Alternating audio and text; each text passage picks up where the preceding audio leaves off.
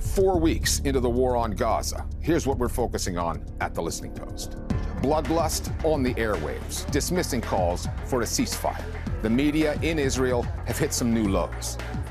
The ethnic cleansing on the West Bank intensifies. Israelis are sharing the evidence of that online and under the microscope into the database. The Palestinians living in a surveillance laboratory built by Israel.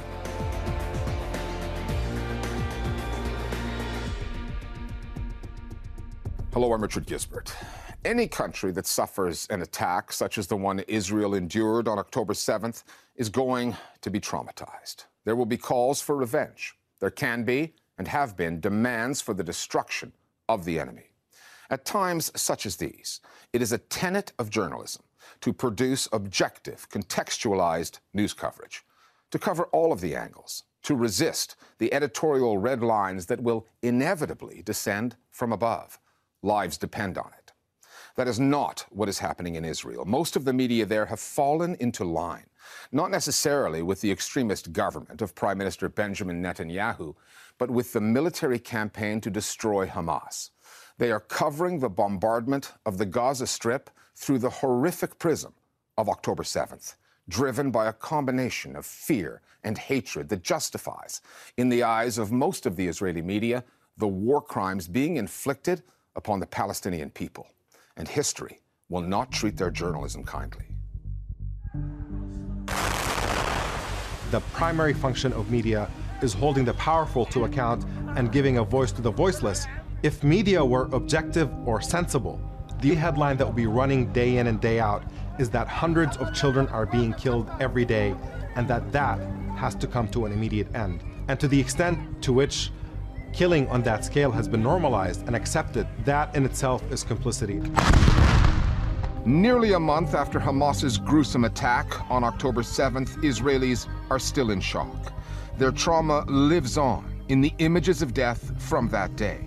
In the numbers, more than 1,400 Israelis killed, 200 plus taken hostage, and in the testimonies of those who survived that slaughter but lost loved ones to it. Up against all that, things such as context fall by the wayside. The 75 years of dispossession that turned Palestinians into refugees on their own land. The 56 years of illegal occupation. The open-air prison that is Gaza, apartheid. Traumatized by effect, most Israelis are in no mood to consider cause. Neither are the bulk of the voices coming at them on their domestic airwaves. Israelis have long lived with the fear that one day the refugees would come back and demand their homes. And then to have this attack on October 7th was the realization of it on a scale nobody imagined. And not just the scale, but the nature of it. They were horrific.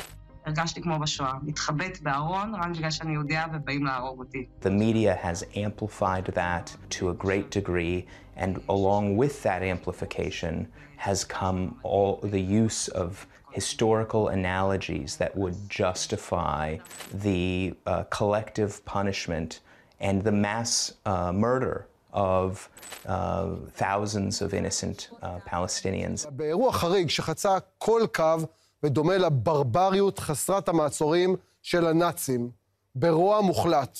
We keep on hearing devastating stories. לא הבחינו בין גבר לאישה ולא בין אבא לילדה, רצחו את כולם אחד אחרי השנייה. And the atmosphere in Israel is very dire, and people are concerned and worried and horrified by all of those stories and all of the reporting of the events. The ubiquity of these scenes and of these testimonies has given this war the feeling of an existential war, even if that might not be true, in the sense that the balance of power between Israel and Hamas is still overwhelmingly in Israel's favor. And of course, in an existential war, what's permitted and what's not changes. Complicating Israel's war effort are the hostages held in Gaza. The bombs are falling around them too, and the ground invasion puts them in further danger. On Monday, Hamas released a video of 3 of them imploring Prime Minister Benjamin Netanyahu to get them out. But rather than air that video or wait for military censors to tell them not to, the Israeli media took the collective decision to self-censor. It was a decision made by the channels in Israel, not by the government, not to broadcast that. כך צפויים לנו עוד ועוד ניסיונות מרושעים של חמאס להשפיע על דעת הקהל כאן. Same as you would not broadcast the ISIS videos, right? You shouldn't do that. It's terrorizing the societies. The same decision here, because terrorists, this is what they do. They abduct people from their beds, they put a gun into their head, and they make them say things on a TV. In Israel, the hostage story is playing out as a political blame game. Prime Minister Netanyahu, who has campaigned calling himself Mr. Security, has seen his poll numbers crater. Ever since October 7th, Israeli opposition figures, editorial writers, and interviewees have been calling Netanyahu unfit for the job. In this radio interview, his former defense minister was scathing. For the first 3 weeks following the Hamas attack, the Prime Minister limited his public appearances to speeches and stage-managed photo ops. When Netanyahu finally agreed to a press conference, he made sure he was not alone. He brought his Minister of Defense and a member of the War Cabinet with him, human shields. It was Netanyahu's first presser in more than 2 years. He told journalists he would take 12 questions, but fled the scene after 7. This situation in which Netanyahu finds himself backed in a corner is an incredibly dangerous setting. This is a leader who is addicted to political survival through demagoguery by shifting people's passions into external threats and other things. זכור את אשר עשה לך עמלק נצטווינו. אנו זוכרים ואנו נלחמים. Netanyahu has been using genocidal rhetoric, quoting Bible verses about genocide in order to describe this confrontation. Invoking that kind of imagery and magnitude really sets us up for precisely the kind of atrocities that we're currently watching. When examining the journalism on Israeli news outlets, it is difficult to distinguish the extent to which they are reflecting public opinion or stoking it. Safe to say they have cemented the idea of the need for retribution or something far worse. אין חפים מפשע, זה בדיוק שאתה אומר אוכלוסייה, אין אוכלוסייה. יש 2.5 מיליון טרוריסטים. Any outsider watching that output might conclude that some of the most dangerous Israelis on social media have somehow invaded news studios, armed with euphemisms for genocide. Channel 12 or Channel 13 News, which are the two big channels. There's also Channel 11, which is the public broadcasting channel, and then Channel 14, which is the sort of Netanyahu-friendly, loosely Fox News reminiscent channel. If you turn them on, you'll still hear no shortage of people saying things like, you have to flatten the Gaza Strip, we have to do something that takes the Gaza back, several years, that kind of rhetoric. להשמיד את החמאס, אתה צריך להשמיד את כל מי שקשור לחמאס. וכל מי שקשור לחמאס זה שלטון, פקידות, אנשי צבא, תומכים, חמולות וכל מי ש... For fairness' sake, Israeli media has been varied. There has been plenty of anti-Palestinian incitement, but there's also been some pushback about some of the unverified claims that the Israeli government had made about what happened on October 7th and beyond. But many parts of Israeli media are actually fully accepting the Israeli government's narrative and beating that drumbeat of war on and on. They are effectively engaging in propaganda for genocide. There is indeed a minority in Israel that is speaking out against what Israel is doing in Gaza, the absolutely disproportionate attack on civilians. But as soon as those voices are raised, they are attacked vehemently. One example is a prominent Israeli journalist named Israel Fry, who recited a prayer for the dead in Gaza and was attacked by a mob at his home. So that is the degree of rage and anger among ordinary Israelis right now, and that makes it nearly impossible to voice any kind of expression of sympathy for all of the innocents who are being killed hour by hour right now. The civilian death toll in Gaza, more than 9,000, is not as newsworthy in Israel as it should be. When those numbers aren't being contested by the government, they're being downplayed in the coverage or somehow justified. אנחנו רואים את דפוס הפעולה של חמאס. הגנה מסיבית של אזרחים מעל פני הקרקע, וכשישראל כבר תוקפת, אנחנו רואים שיש הרבה הרוגים. And the Gaza must be crushed narrative is being used against Palestinians who live within Israel's borders. There are more than 2 million of them, roughly 20% of the population, and they find themselves at risk. We wanted to speak with one of them, a journalist. This was his reply. You can mention in your piece that I refused an interview because it is not safe for Palestinian public figures at all in lawless Israel right now, without mentioning my name, of course. I've spoken to people who are Palestinian citizens of Israel who say they're afraid to speak Arabic in public out of fear of the kind of violence that they might face. Palestinian citizens of Israel are having their phones checked about the content that is on there. Their social media is being closely monitored. People are arrested for expressing views that the Israeli government disapproves. It is a very, very scary climate. Palestinian citizens of Israel have had to be extra cautious about their political statements. They haven't gone out to demonstrate against the war. That's something that's very striking. And there are all sorts of stories that are coming out from academia, from public life more generally, about people who are facing consequences for their comments. And these don't have to be stridently pro-Palestine comments. Sometimes it's just criticisms of the war. It is an atmosphere of intimidation, pumped up by the media discourse. No one knows where this story is going or what will be left of Gaza and its people. The Israeli response to the previously unthinkable horrors of October 7th is already being described by many as a form of genocide. That is not a term that journalists should use lightly. But if that is what it comes to, the Israeli media will have helped pave the way. Israel maintains its war on Gaza is aimed at Hamas, not civilians there. However, Palestinians are also being targeted on the West Bank, which isn't even ruled by Hamas. Nearly 150 have been killed there, thousands more injured or displaced from their homes. Meenakshi Ravi joins us now with a viewer warning. Richard, some of the videos coming out of the West Bank are really painful to watch because of the degradation and torture they show of Palestinians. We've blurred these images, stills taken from videos filmed in places like Hebron, showing Israeli soldiers blindfolding, stripping, and tormenting Palestinian men. This kind of material is across Israeli social media, shared by right-wing accounts. There are other videos, also from Israeli soldiers, showing the abduction and humiliation of Palestinians. Some of these clips have made it onto Israel's mainstream media.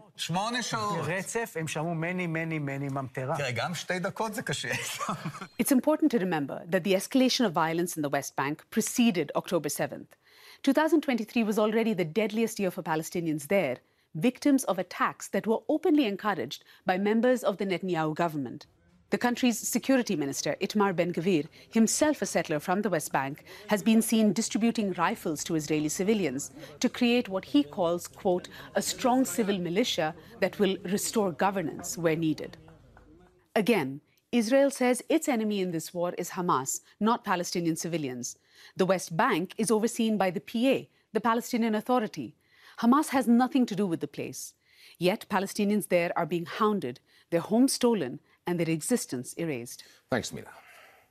Overseeing Israel's occupation of the West Bank and the expansion of its illegal settlements there is a surveillance apparatus that is as deep and invasive as they come. For anyone trying to understand just how advanced the monitoring system is, the city of Hebron is Exhibit A, labeled by Israeli intelligence as a smart city. Its people are watched by CCTV networks, subjected to biometric mapping. Their identities are plugged into a database every time they pass through a checkpoint.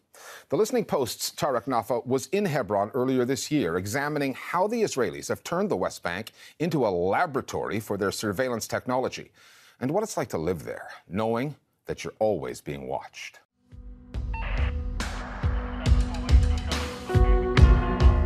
Hebron is the West Bank's largest city, and it's being hollowed out from within. The Israeli military enforces a policy of separation here. The city was divided into two sections in 1997, H1, where the Palestinian Authority has nominal control, and H2, which is under full Israeli control.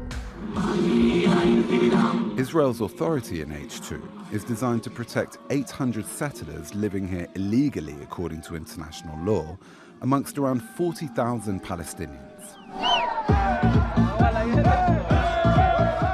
One of those settlers happens to be Itamar Ben-Gvir, who has been convicted of inciting anti-Arab racism and supporting a terrorist group.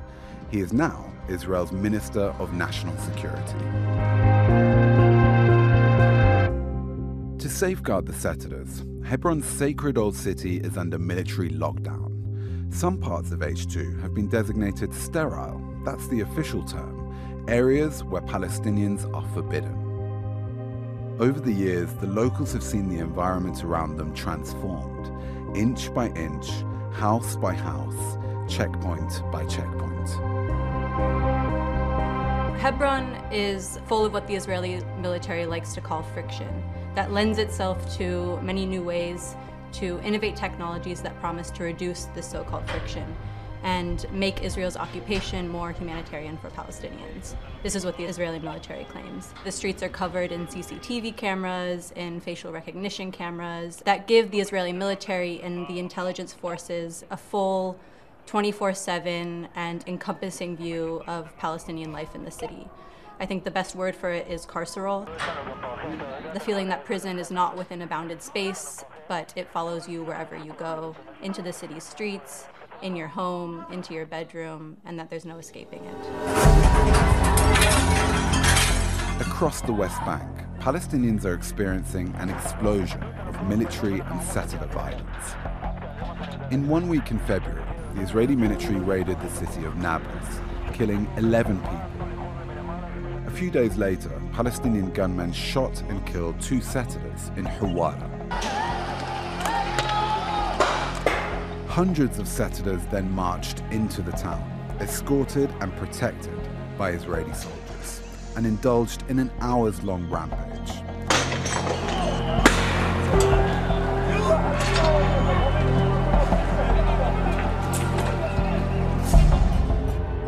By sunrise, hundreds of vehicles, homes, and shops had been torched.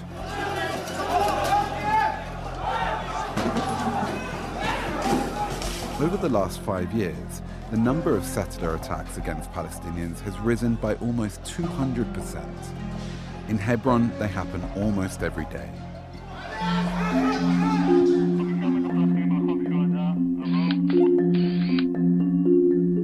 The Israeli military likes to call Hebron a smart city.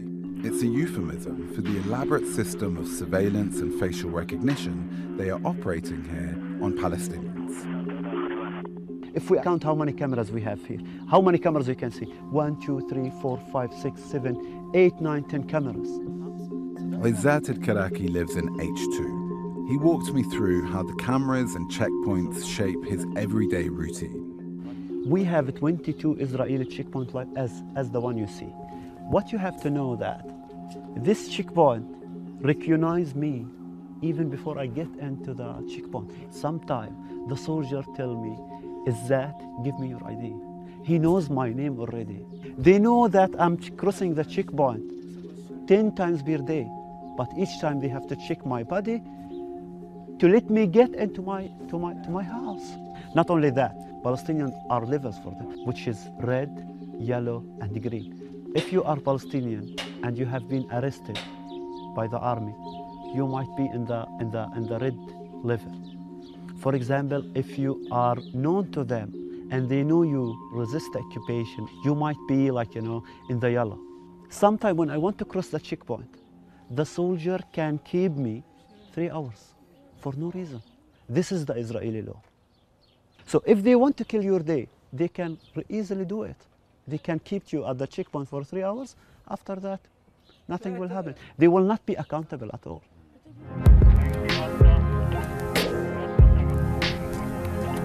It's something you hear across Hebron, an awareness that the all-seeing gaze of the city's network of cameras are designed to protect the settlers, not Palestinians.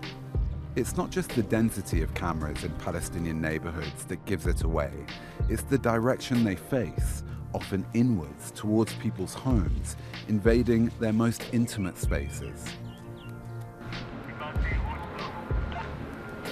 Testimonials from former Israeli soldiers who've spoken out about their experiences in Hebron, along with an investigation by Amnesty International, have given us a more complete picture of the various systems of surveillance in use and how invasive they are. Israeli authorities are trying to collate and create a database exclusively consisting of Palestinian faces. So the idea is that when you're arriving at the checkpoint, if that information exists on you, such as who is related to you, have you been here before, are you due to be taken in for detention or questioning, that is flagged on the system and a soldier is able to decide whether you can pass or not.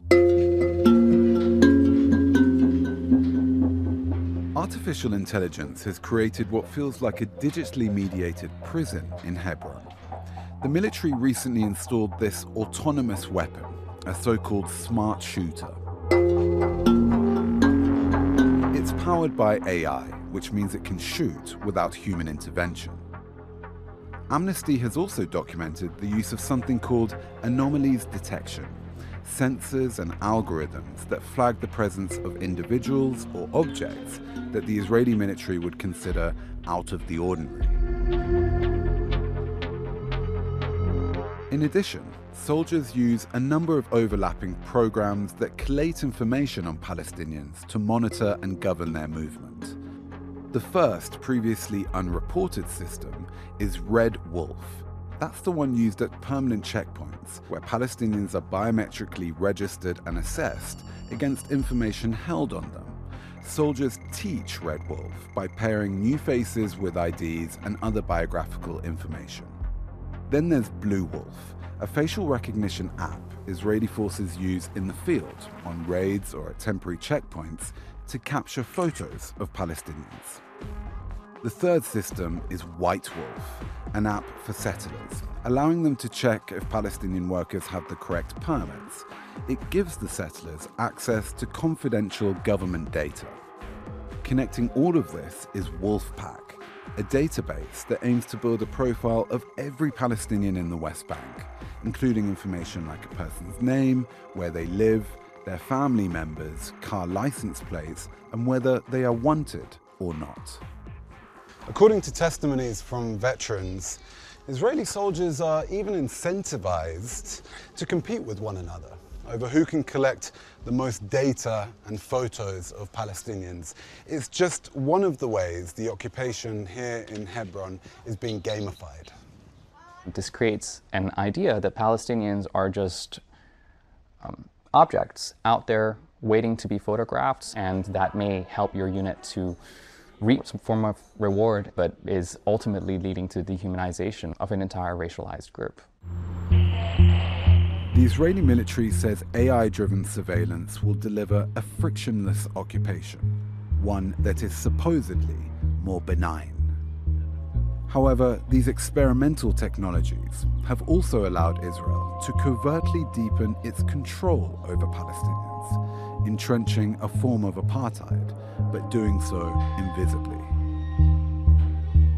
We often hear about how advanced Israeli security systems and surveillance technologies are, and how they'll deliver a more humane and frictionless occupation. But I think what falls out of that narrative is the really invasive and dehumanizing aspects of surveillance that upend Palestinians' life day after day. To feel as if your every movement, what you say on and offline, and what you're maybe even thinking is being documented and monitored by an occupying army makes life quite unbearable under occupation. Whether it's Hebron, elsewhere on the West Bank, Gaza, where thousands of civilians, so many of them children, have been killed, or on the Israeli airwaves, the dehumanization of Palestinians is a theme that runs throughout the coverage of this war. Here at The Listening Post, we will continue to tell that story, to give it the coverage it deserves.